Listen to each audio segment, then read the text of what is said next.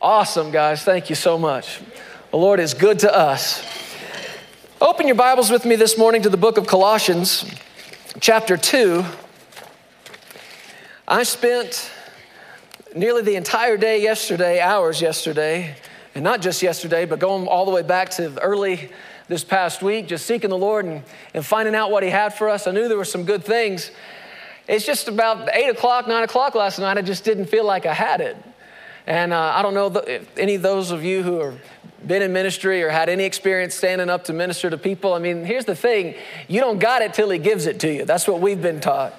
And you don't just come up with something or make something up. So Sarah and I both seek the Lord earnestly. Lord, what do you want to say to your people? But as of about 8 or 9 o'clock last night, I just didn't have a lot. But by 6:45 this morning, I got too much. That's our God. He's too much. So please be in agreement with me today that we'll get exactly what we need. And I can already tell this might spill over in the next week, but you're coming back. You're coming back. Church 2 weeks in a row? What?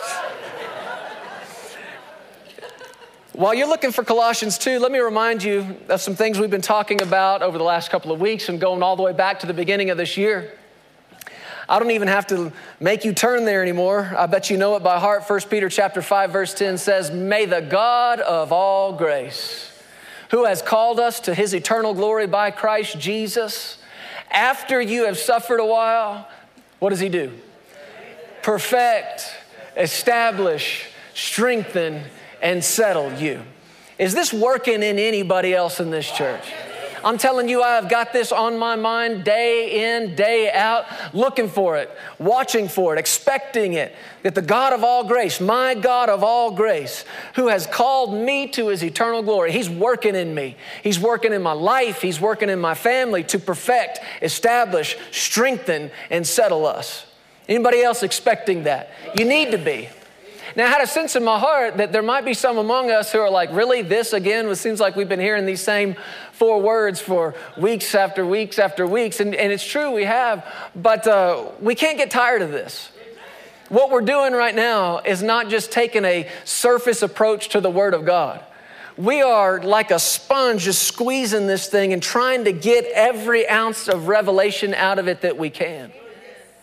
And I believe the Lord is instructing us to just stay put for a little while. I don't know if you've ever gotten stuck in Scripture before, but if you do, and when you do, don't try to get out. Don't try to move on. If you're stuck in a place, what do I mean by that? It's like no matter what you're looking at, no matter what you're reading in the Word, it just seems like it keeps coming back to that and back to that and back to that. That's the Holy Ghost bringing you back to that and back to that and back to that. He's got something to say to you in it. So if you're stuck there, don't get unstuck. Just enjoy it. And that's what we're doing right now. We are stuck right there at the God of all grace, perfecting, establishing, strengthening, and settling us. You know, we as Christians have something that the rest of this world doesn't have. We've got something that no unbeliever has, that no person of any other religion has. You want to know what it is?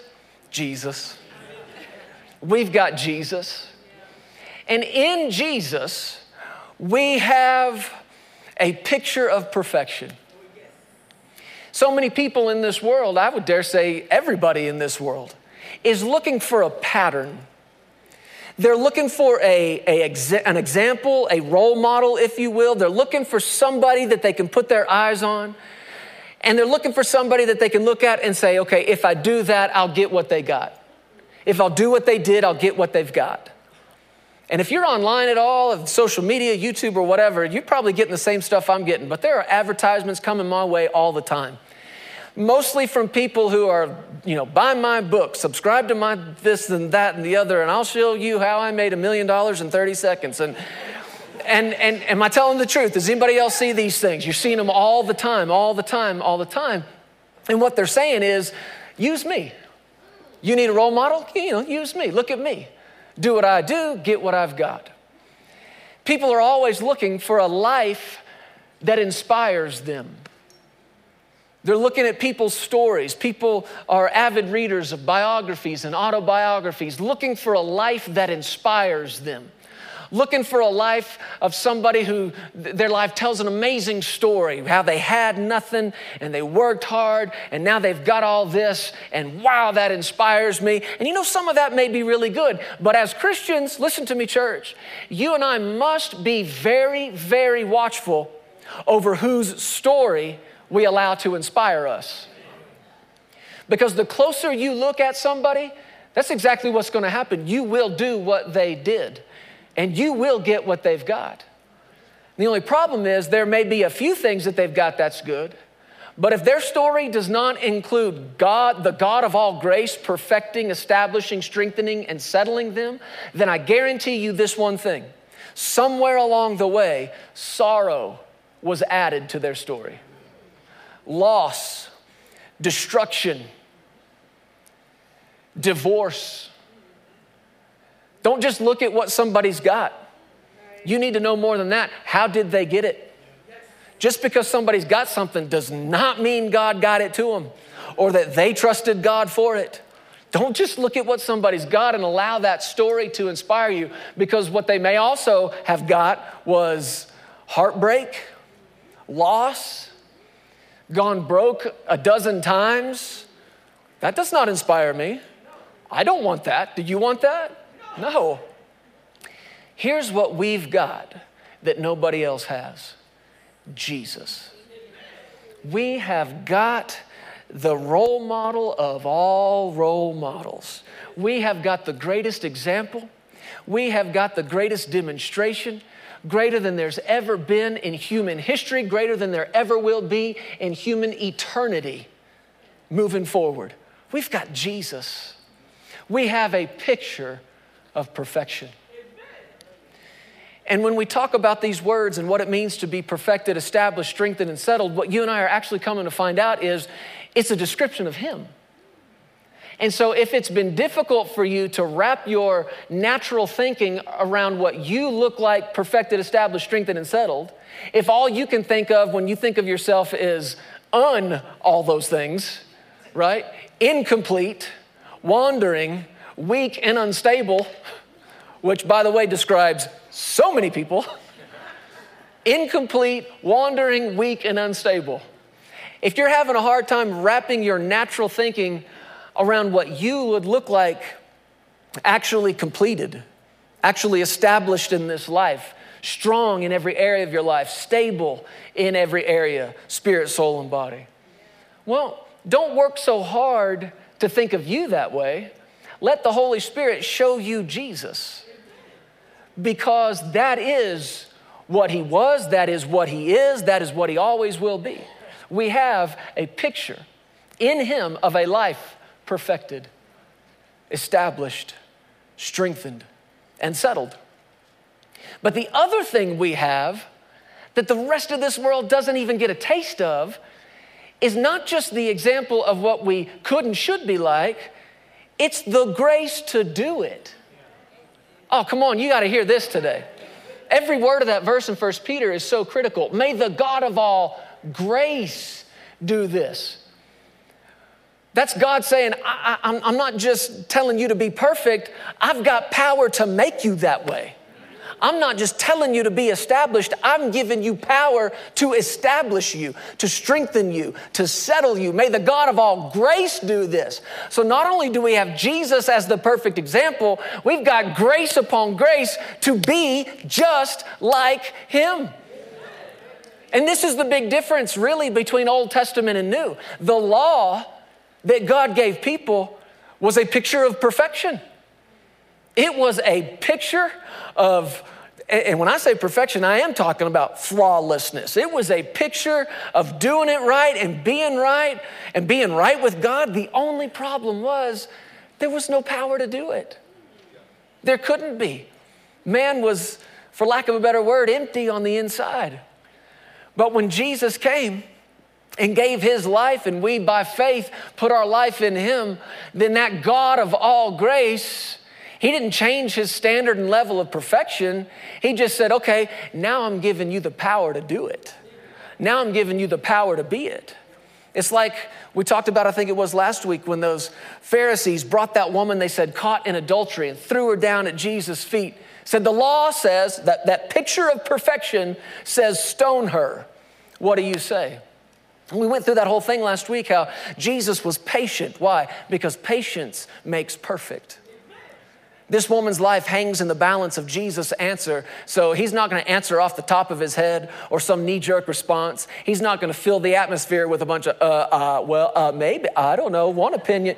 No, he kneels down. He starts playing in the dirt. What's he doing? Waiting. Because patience will have its perfect work. This woman's life hangs in the balance. He's got to get the right answer. Waiting on a word from God, waiting on the wisdom of God, waiting on the witness of the Spirit. And finally he gets it. And I don't know how much time passed, but I guarantee you this, to that woman, it felt like an eternity. But Jesus just was down there. The Bible says, as though he did not hear him. You remember that? We shouted about that last week. You can do that when the pressure's on. Act as though you didn't even hear it. What are you doing? Listening. Not to the pressure, to the witness of the Spirit. Patient. I'm not saying a thing until I hear my Father say it. And patience will make perfect. You will come up with the perfect answer. And that's what he did. Let he who's among you without sin throw the first stone. That was not one of their options. They gave him a multiple choice question. A, B, stoner, don't stoner. But if you will listen to the Holy Ghost, he'll tell you about C and D and E. And you know what happened? Those guys, they being convicted by their own hearts, their own conscience, they dropped those rocks and turned and walked away. But I said all that to say this. Jesus looked at her and said, woman, where are your accusers? Does no one condemn you? And she said, no one, Lord. And he said, neither do I condemn you. But then he said, go and sin no more. So he didn't say, hey, what you did is fine. It's under grace. He didn't say that. He actually said it was sin. And he said, go and sin no more. Folks, that's not new. They had been told for generation after generation, don't do that. As a matter of fact, it was one of the top 10 don'ts. Thou shalt not commit adultery. So that Jesus telling her not to do it was not revelation or new information. The difference was this time it came with the power to go and sin no more. The command to go and sin no more for the first time came with grace to go and sin no more. Can you hear this? What a picture of perfection. We've been looking at this scripture in the book of 1 John chapter 4, verse 17 that says, love has been perfected among us in this, that we may have boldness in the day of judgment, because as he is, as Jesus is, so are we in this world. The Berean Study Bible, BSB, says it like this. In this way, love has been perfected. Are we still talking about perfection? In this way, love has been perfected among us so that we may have confidence in the day of judgment. For in this world, we are just like him. Now, that's been our focus over the last couple of weeks. Being just like him. He's our example. And many people would agree to that, acknowledge that. Yes, Jesus is the ultimate example. But when you get over into telling them they can be just like him, they scoff at it. Or it hits them like theory. It hits them as Christianese. Oh yes, things we are supposed to say. We should be like Christ. But in the back of their mind, they're going, yeah, right. That's Jesus. Give me a break, like any of us are ever going to be like him. But Jesus said in the book of Luke chapter 6, verse 40, he said, the disciple's not above his master, but everyone that is perfect, this is the King James Bible, everyone that is perfect shall be like his master. Everyone that is what? Perfect. Now you and I are never, ever, ever, never, ever, ever, never, ever, ever, never going to surpass Jesus, are we? No. The disciple will never be greater than his master. But Jesus said everyone that is perfect will be just like him. Now that ought to show you right then that when he says perfect, and the scriptures we've been looking at for weeks refer to perfect, and 1 Peter 5:10 says God, the God of all grace, will perfect you, that ought to tell you right there, we are not talking about flawlessness. We are not talking about perfect sinlessness, never missing it, never making a mistake. Obviously, we're not talking about that. Now, was Jesus that? Yes, he was, and yes, he is. If he wasn't, then he could not have been our sacrifice. We know that. Right on the other hand, if you could be, then you could have been your own sacrifice. Do you see the difference? He had to be flawless so that he could be our sacrifice, because we can't be after the flesh. So when he says, if you're trained by your master and you're perfect, he's clearly not talking about a flawlessness. Other translations bring this out. They bring out the concept of being perfectly trained. Other translations say completely trained. Now, we spent 2 weeks looking at what the scripture calls perfect. Again, not flawlessness, not a total absence of mistakes or sin. It has to do with growing up. It has to do with maturity. The word perfect, look it up in the scriptures, and one of the words anyway, literally means full grown, fully developed. It's why we've been looking at Ephesians chapter 4. It says God gave gifts. He talks about the ministry gifts for the perfecting of the saints. The New King James says the equipping of the saints. He goes on to say that we would all grow up into the perfect man. So you and I are going to quit saying nobody's perfect, aren't we? We made that decision a couple of weeks ago. We're going to quit saying nobody's perfect. Number one, it's a lie. Jesus is. And number two, it's an excuse for the flesh. If perfection's about growing up and we're leaning on that crutch, that excuse of nobody's perfect, really what we're saying is, let me stay a kid. Let me stay childish in my thinking. Let me stay childish in my speaking. Let me stay childish in my understanding. Nobody's perfect. That's what you're saying. When you're in a fight, husband and wife, let's be honest, it happens. And your excuse, the card you play to win the argument is, well, look, nobody's perfect. What you're literally saying to your spouse is, I'm a child and I want to stay that way. I want to keep thinking like a 5-year-old. I want to keep talking like an 8-year-old.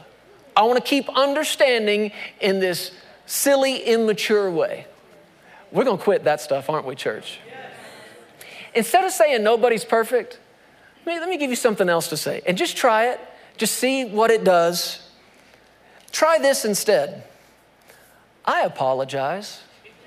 I know, crazy. I know it's lunatic to think that could do anything, but just try it sometime. Try this. I apologize. I was wrong. Wow. I mean, you can try it and just see what it does. But I guarantee you this, it will go a lot further than, well, nobody's perfect. We knew you weren't. This was not revelation to us. But you grow up when you acknowledge where you miss it. In talking about being just like Jesus, this is where the big difference is. With him, it showed up all the time. That maturity showed up. At every intersection, when he had opportunity to yield to his flesh or yield to his spirit, every time he yielded to his spirit. At every intersection when he could have let something mean fly, and I guarantee you, if you knew some of those Pharisees, he was tempted. And he could have let something ungodly, he could have let something out of frustration, out of anger, come out of his mouth. Because he got angry. But at every intersection, he yielded not to his flesh, but his spirit. What am I telling you? I'm saying that when we're growing up, he's showing up.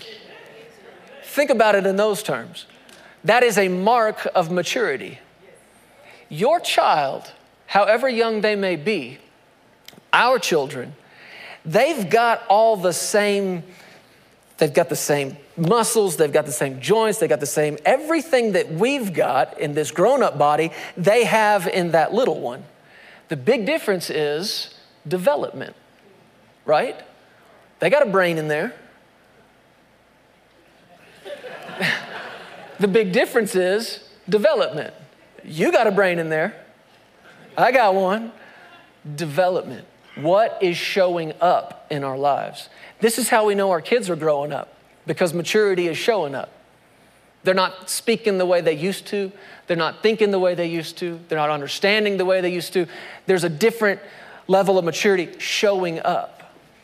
And that's why we looked at what Paul said in 1 Corinthians 13, that great love chapter, because love is the key to our growth. Love, perfected love, on display in our lives is a sign of spiritual maturity. It's a major marker of our growth. Like we talked about over the last couple of weeks, like our children standing in the doorway and we mark over the years how they've grown, the measure of their growth. The more love, the love of God is on display in our lives, that's like another mark up the side of the door. We're growing up. We're growing up when love is showing up. Thank you, Lord. I've been looking for a way to say that, and I appreciate it. That's it right there. We're growing up when love is showing up. I feel like that's good. Write that down. Somebody put that on a t-shirt. We're growing up when love is showing up. And in that great love chapter of 1 Corinthians 13, Paul says, when I was a kid, I talked like one. I thought like one. I understood like one. But when I became a man, I put away childish things. And I've mentioned it before, but it's worth saying again. He didn't say I grew out of some things. He said I put them away. There are some things when it comes to the physical growth, the physical stature, we grow out of them. I'm not still wearing t-shirts from my toddler days. I grew out of them like months ago. There are things naturally that we grow out of. There are other things, spiritually speaking, and in the realm of the soul, that if you don't put them away, you'll stay childish forever. He said, I put them away. So go back, and we won't take time to do it again. I just want to bring one thing out to you. We touched on this, and I'm thinking back over the last couple of weeks, and I could see so clearly now what the Lord was trying to get us to see in it. And I have felt like, church, there was a disconnect between what we were saying and what the Lord wanted us to see. But I believe I got it. I believe I got it late last night, early this morning. Paul said love, spiritual maturity, is patient. Let patience have its perfect work, that you would be, say this with me, what? Perfect, complete, lacking nothing. Let spiritual maturity, patience, have its perfect work, that you'd be perfect, complete, say the word complete, lacking nothing. Then he says love is not, or spiritual maturity is not envious. You remember we talked about those two little kids, a couple little toddler boys playing in the floor. And you got this one over here, and he's got this little red fire truck, and man, he's just vroom, vroom, vrooming that thing all over the carpet, having the time of his life, not a care in the world, thoroughly enjoying his little existence, living his best life now, until he looks over at little toddler number 2, who's got a blue truck. And he sees the blue truck, and he looks back at his red truck, and then looks back at the blue truck. And when you're that little, you don't articulate it in grown-up words. You speak like a child, and what you say is, anybody remember? Mine. Mine. This is envy, is it not? Looking at what somebody else has, not thankful for what you've got, but wanting what they've got. Mine. Now, we may dress it up in grown-up speech, but at its heart, it is still that childish way of thinking.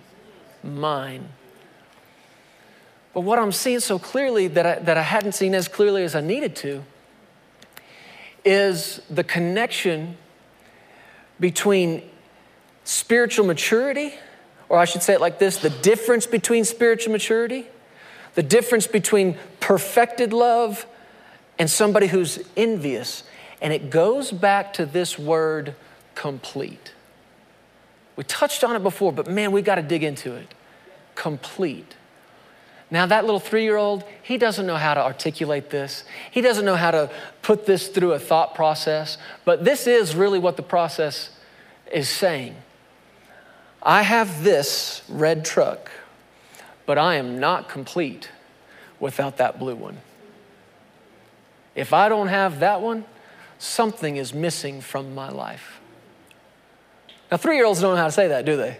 Mine. Mine, mine, mine, mine, mine, mine, mine. But in that little word and in that way of thinking and understanding is this concept of incompleteness. I mentioned this to you before, but let's just dig a little deeper today. When you're studying the idea of perfection in Scripture, not as we define it in our modern culture, but as the Word defines it, there are several words in the original language that all get translated perfect or perfecting or perfection and have varying definitions, but there's one word that shows up every time you look at any one of these words, and it's the word complete.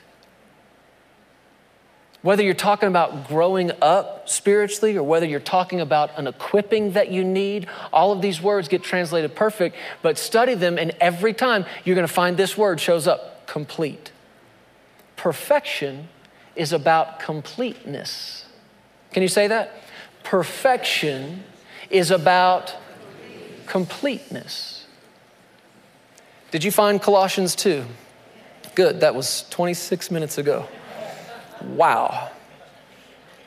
Yeah, I can tell we're going to need next week too. Colossians chapter 2, look in verse 6.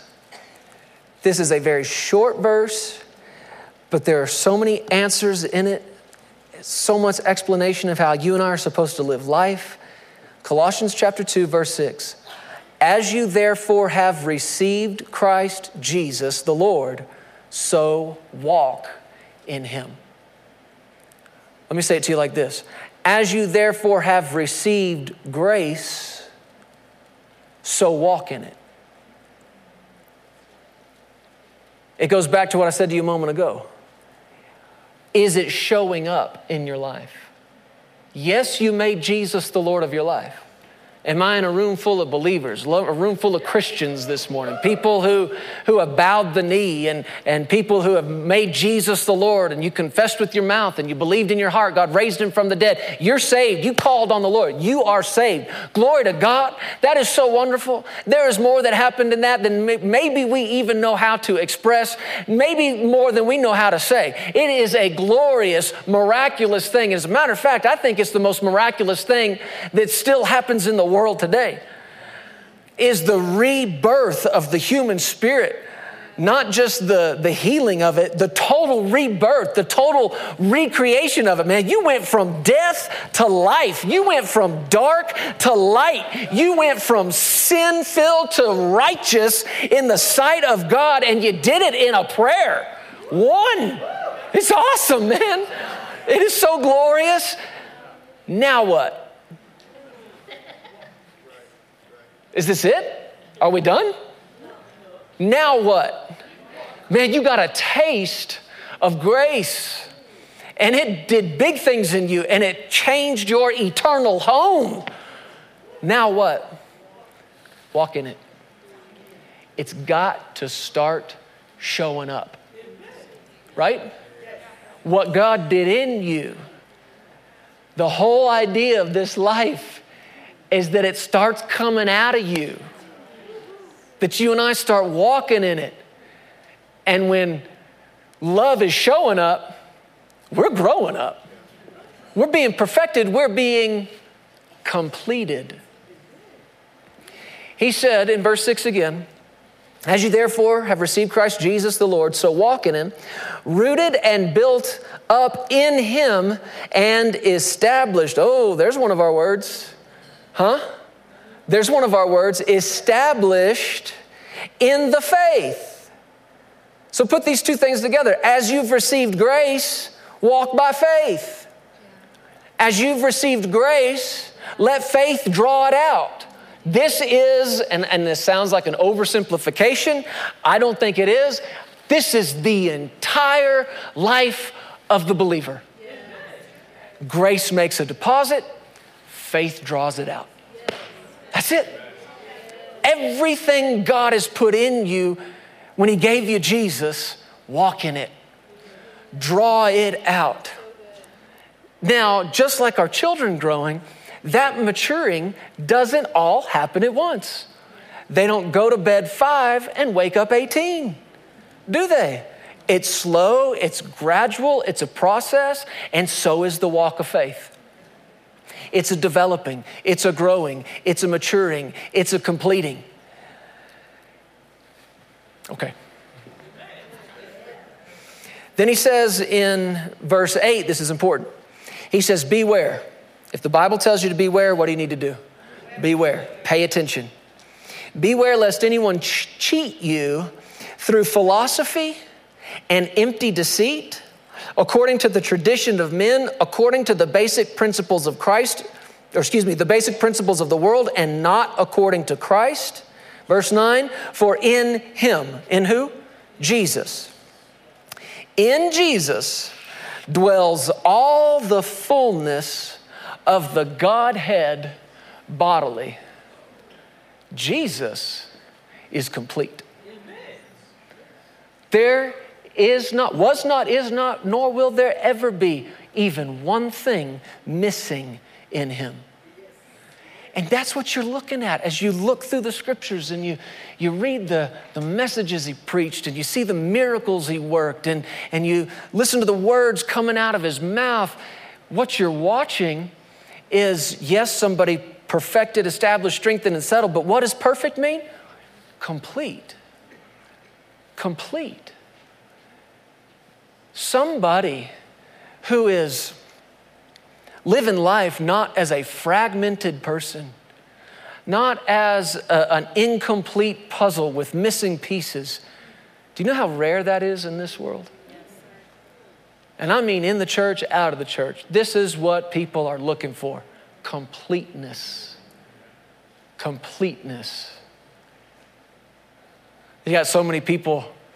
Many people watch it as entertainment. Other people probably have a thought in the back of their mind, afraid of the coming apocalypse. And who knows what mankind is going to be. And you've got all these horror movies with zombies and the half-dead walking around. And folks, that does not startle me half as much as all the incomplete people living on the planet right now.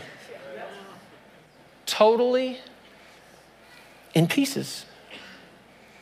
Our daughter, Jessie, she's kind of a puzzle girl. She likes getting puzzles. We get her puzzles for her birthday and Christmas, and she'll pull one out, and we'll get this 500-piece puzzle out, and man, we'll work on it.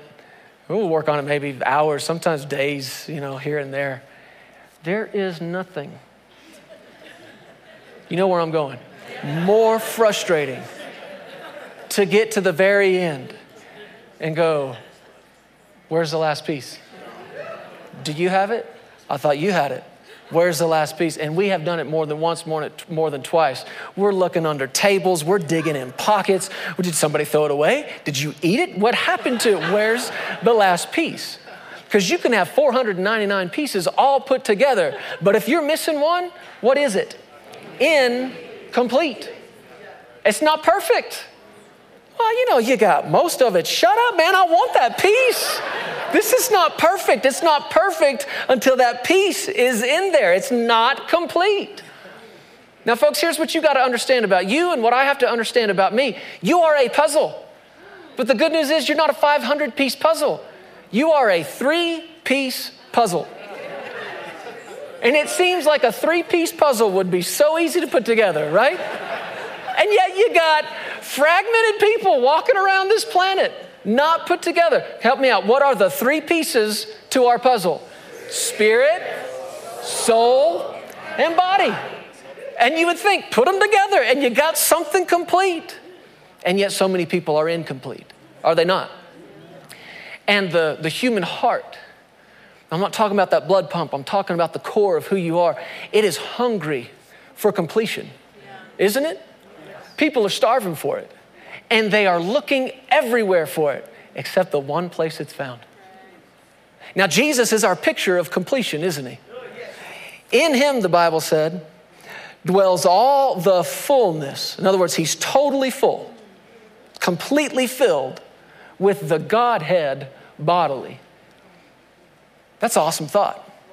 To think that before the Father sent his Son to the world, he put in him everything that he is. The Father put all of the Father in Jesus. And he gave him the Spirit without measure. And he put it in a bodily form.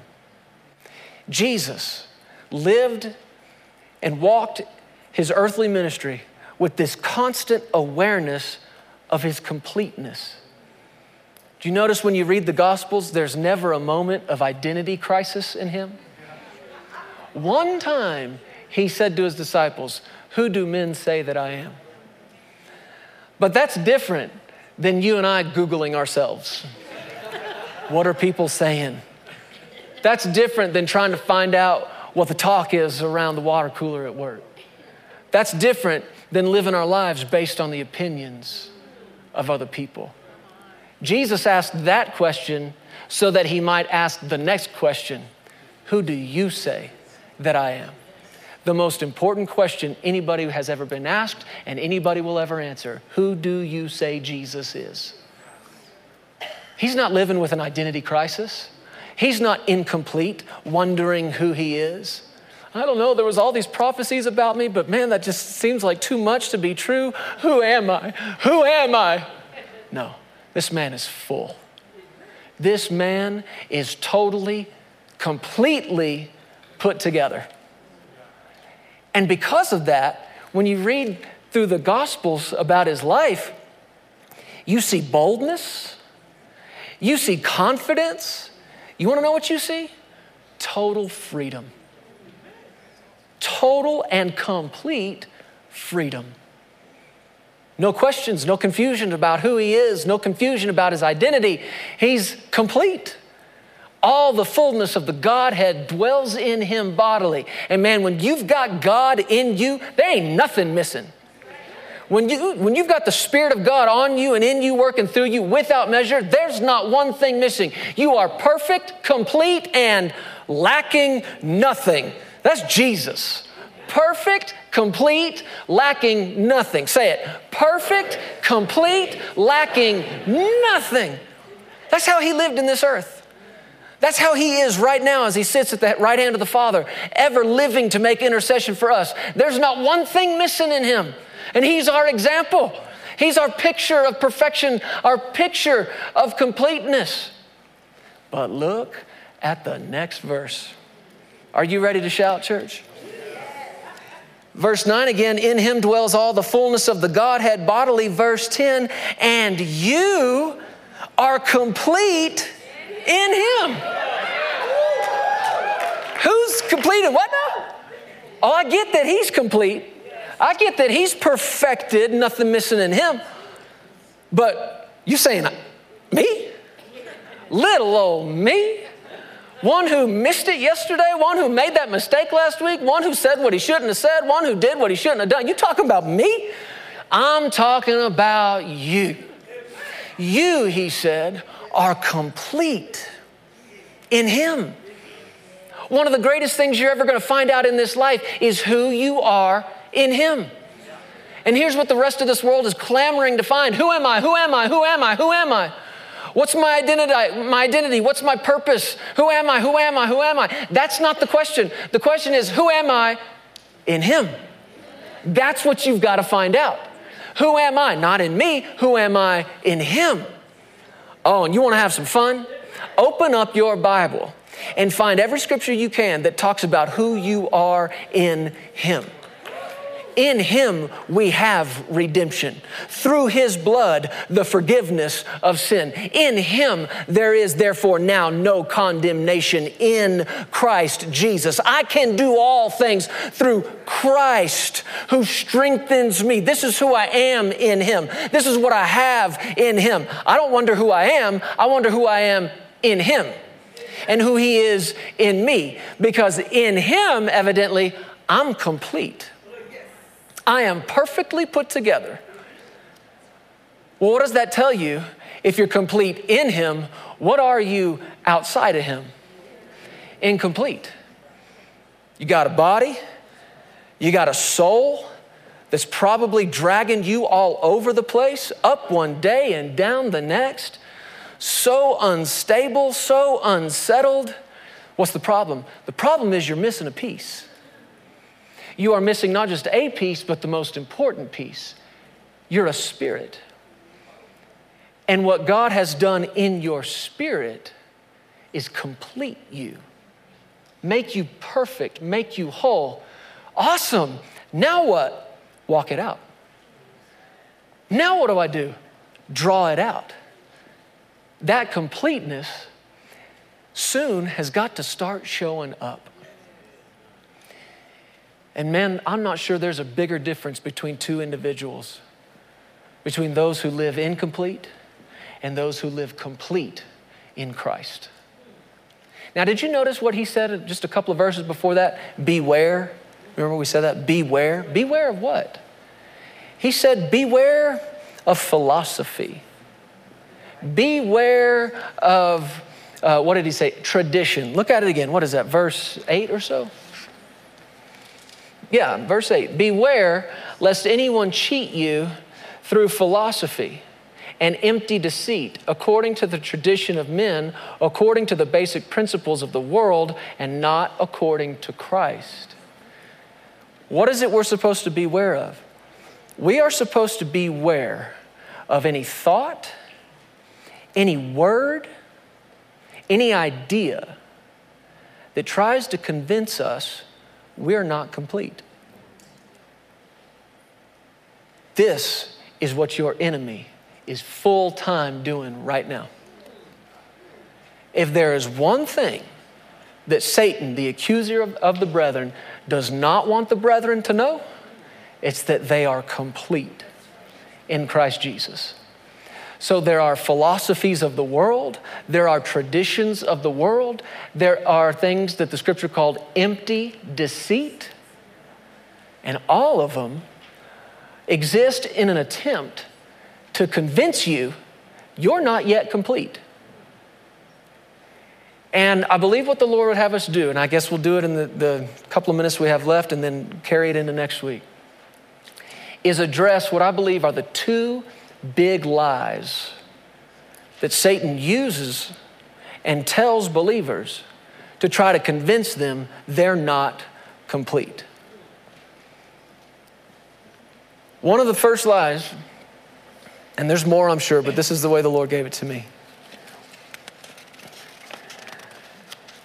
One of the big lies is you need more money, you need more stuff, and it will complete you. Now, you know us well enough by now to know that we believe in the goodness of God around here. And we believe that God is so good that he would save you and heal you and deliver you and prosper you, spirit, soul, and body. You know us well enough. I mean, we just spent already the first part of our service talking about that. We believe that God, according to his own word, would give us richly all things to enjoy. But church, there's something we must adhere to and acknowledge as quote unquote prosperity believing people. We have got to get this right. Money is not the main thing. When it comes to our friendship, our fellowship, and our relationship with God, money is not the main thing. And we can sit here and nod and say, oh yeah, I get that. But check up on yourself. How much is it on your mind? How much talking are you doing about it? Because it is very easy to slide right over into this thinking, man, if I had that. And this is what's happening all over the world. People look at other folks that have some stuff, have some means, and man, if I had that, you know what I could do if I had that? And if you're not watchful, it turns into envy. What are you doing? You wanting that guy's stuff. Why? Because I'm not complete without it. Is this not in the culture of the world we're living in right now? It goes right back to what I told you at the beginning of this message. YouTube video, advertisement after advertisement. Hey, do this and you'll be rich by the end of the month. Hey, do this and you can have that. Do this and you can drive this car. Do that and you can live in this house. But the subtle lie behind it is this philosophy and this empty deceit that's like, you know what? If I had that, I'd be complete. I'd be all put together. This is a big lie. I said, this is a big lie. How do I know it's a lie? Because in Jesus, you're already complete. You and I are not waiting on some material thing or some mysterious dollar amount to make us complete. Somebody say it like this: I don't need more money to be complete. I don't need more stuff to be complete. I don't need a bigger house to be complete. I don't need a nicer car to be complete. I am complete in Christ Jesus. What are you doing? Fighting that lie. You are being where right now? I'm not believing that lie. I'm not buying into that lie. And I'll give you this last scripture as we begin to close. Musicians, come on up. I said last. Next to last, then the last. Ecclesiastes chapter 5 verse 10 says, he who loves silver will not be satisfied with silver. This word satisfied has to do with exactly what I'm talking to you about. It's about completion. He who loves silver will not get some completed feeling when he's got more silver. Nor he who loves abundance with increase. This is vanity. The New Living Translation says it like this: those who love money will never have enough. How meaningless to think that wealth brings true happiness. Is this the Bible we're reading? We know it in theory, but we've got to have to know it by revelation. I do not need more stuff to complete me. The prosperity so-called message is not about you getting more stuff in an effort to complete yourself, to perfect yourself, to bring joy and happiness. Can it do some temporary things? Sure. Can you enjoy the new car for a minute or two while it's brand new? Yeah, for sure. But guess what? You didn't get in it. It's not some magic machine that turns you into something else. You are still you when you get in it. Complete or incomplete. It can't change that. I saw something early this morning, late last night. Look at this in the book of Matthew. We'll wrap it up. Probably. In Matthew chapter 19,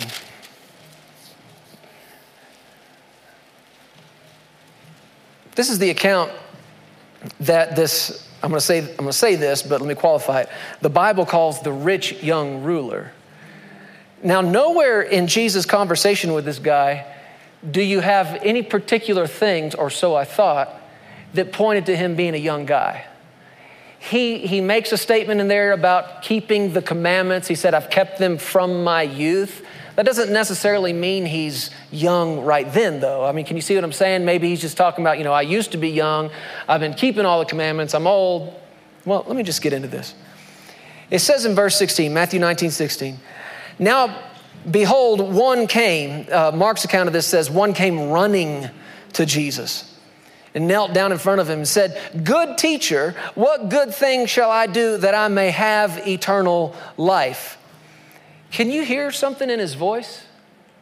Can you hear incompleteness?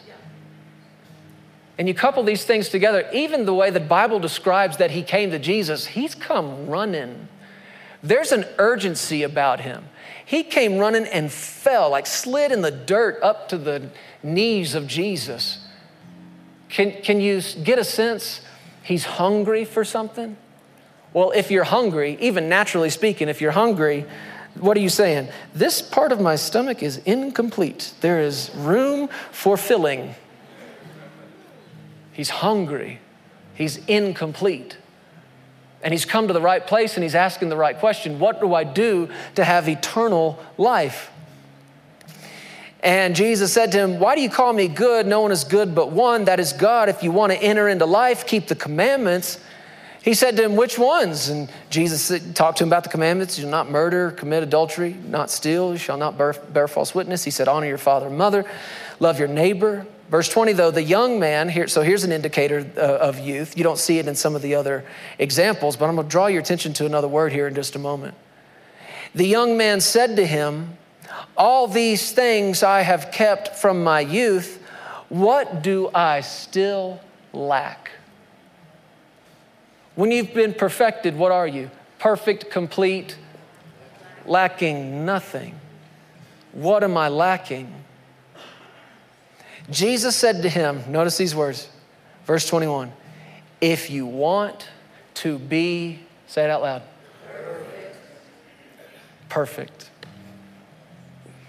Not if you want to be flawless, not if you never want to make another mistake, if you want to be sinless, no. If you want to grow up, if you're ready to mature, this is to me one of the big indicators of how we know this is a youthful person. Jesus looked at him and said, you ready to grow up? You ready to develop? Mark's account says there's one thing you lack. Well, if you're lacking something, then what? You're not complete. You're not perfected. He said, if you want to be perfect, go, sell what you have and give to the poor. You'll have treasure in heaven. Come, follow me. Well, what is selling what you have and giving? Love. That's love. That's love showing up. And when love is showing up, guess what's happening? You're growing up. But Jesus knew exactly what to say to this guy. He didn't give everybody that instruction. He didn't walk around telling everybody, you need to sell what you have and give to the poor. You need to sell what you have and give to the poor. You need to sell what you have and give to the poor. No, this guy asked, what am I missing? I'm missing something. I'm incomplete. I am missing something. And Jesus knew, I suppose by a word of wisdom and knowledge about his life, go give. Give, let love show up.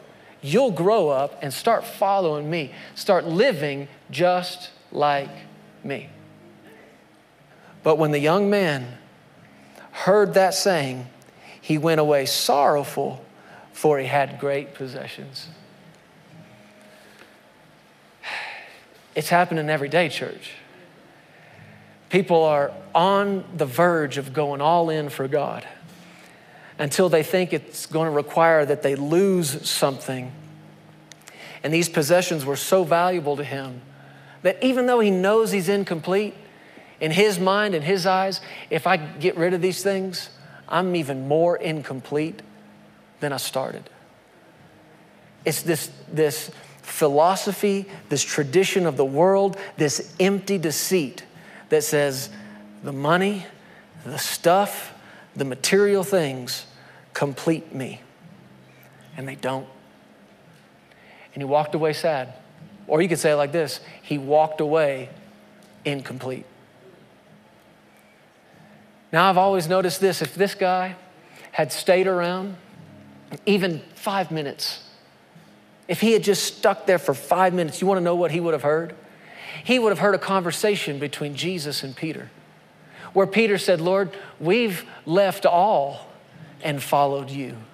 And Jesus said to him, nobody has left anything. Nobody's left lands, nobody's left house, nobody's left family, nobody's left anything for my sake in the Gospels that won't receive now in this time 100-fold return. But did this guy hear that? No, he walked away sad. Because he thought when Jesus said give, he thought I'm losing something. Jesus didn't say you're losing something. He said you're sowing something. and you're demonstrating love. Love beyond yourself, love beyond your own needs, love beyond your own desires, getting interested in somebody else. And when you're showing that love and love is showing up, you're growing up, young man. You're developing, young man. You want to be perfect? Show some love to some folks. You want to be perfect? Get the money off your mind. Oh, come on, church. That's our word this morning. We want to be perfect. You're going to have to get the money off your mind. You're going to have to get the stuff off your mind. Can you trust the Lord for more? Absolutely you can. Should it be the only thing you ever talk to God about? Absolutely not. You and I should have deeper relationship with Him than that. Confident that if we've left anything for His sake and the gospel's, that He would pour out on us 100-fold return. Now in this time, glory to God. That's Jesus being first. That's kingdom being first. That's you being complete in Him. Glory to God. Come on, stand up on your feet. I'm not buying the lie, church. I'm not buying the lie. And I'm sad to say that I think perhaps our country pushes it more than any other country in the world. There's a chance of it. Telling people, if you have this, you'll be complete. If you just had that, you'd be complete. If you just have this, you'd have that girl. And if you had that girl, you'd be complete. If you had this car, you'd have that job. And if you had that job, you'd have this money. If you had that money, you'd be complete. I'm not buying the lie. Is there anybody else with me? I'm not buying the lie. What's the truth? What's the truth, church? I am complete in Him. Say it out loud. I am complete in Him. Say it again. I am complete in Him.